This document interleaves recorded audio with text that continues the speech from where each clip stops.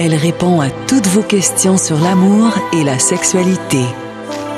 Voici votre sexologue, Sophie Morin.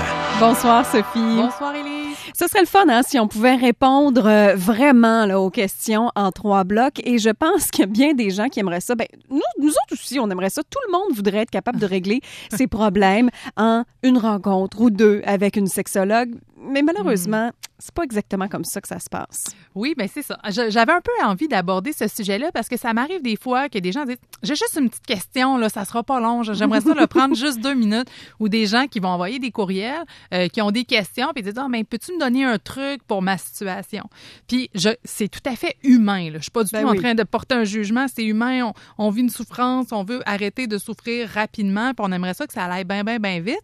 Mais c'est pas toujours possible. En fait, je vous dirais même que c'est rarement possible de régler une situation en une rencontre. Puis j'avais envie de prendre un courriel d'une auditrice pour un peu illustrer pourquoi c'est pas évident. C'est pas, est-ce que c'est parce que la sexologue ou le psychothérapeute ou le psychologue est pas compétent?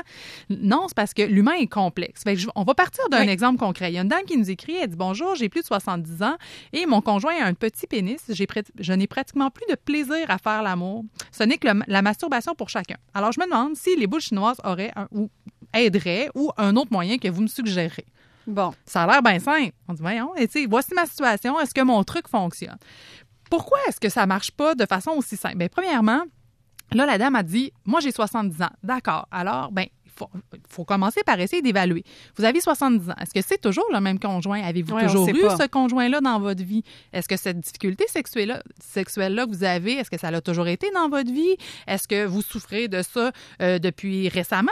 Qu'est-ce qui est arrivé récemment qui a fait que maintenant, c'est devenu important? Ça, on le sait pas. Donc, c'est difficile de répondre à la question. Le fait que la dame ait 70 ans, mais ça pourrait être aussi fait...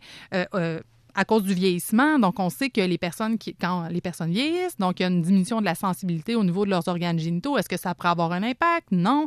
Est-ce qu'il peut y avoir une difficulté au niveau de la lubrification vaginale? On ne sait pas trop. Est-ce que le conjoint de madame souffre de la situation ou c'est uniquement madame qui dit « ben moi, je trouve ça bien difficile, mais mon conjoint, lui, il n'y a pas de problème avec ça. » On ne le sait pas. Des fois, les gens essayent de régler une situation qui concerne le couple en voulant faire des choses seules, alors que, ben là, on parle d'une relation sexuelle, donc c'est pas nécessairement possible. Et là, il y a la fameuse question de, bon, ben voici un truc, est-ce que mon truc va fonctionner? Oui, il pourrait y en avoir plusieurs et encore là, ça va être difficile de trouver le bon avec ces quelques informations dont on dispose. On te garde, Sophie, on va poursuivre la conversation dans quelques minutes dans l'émission Osez à Boum.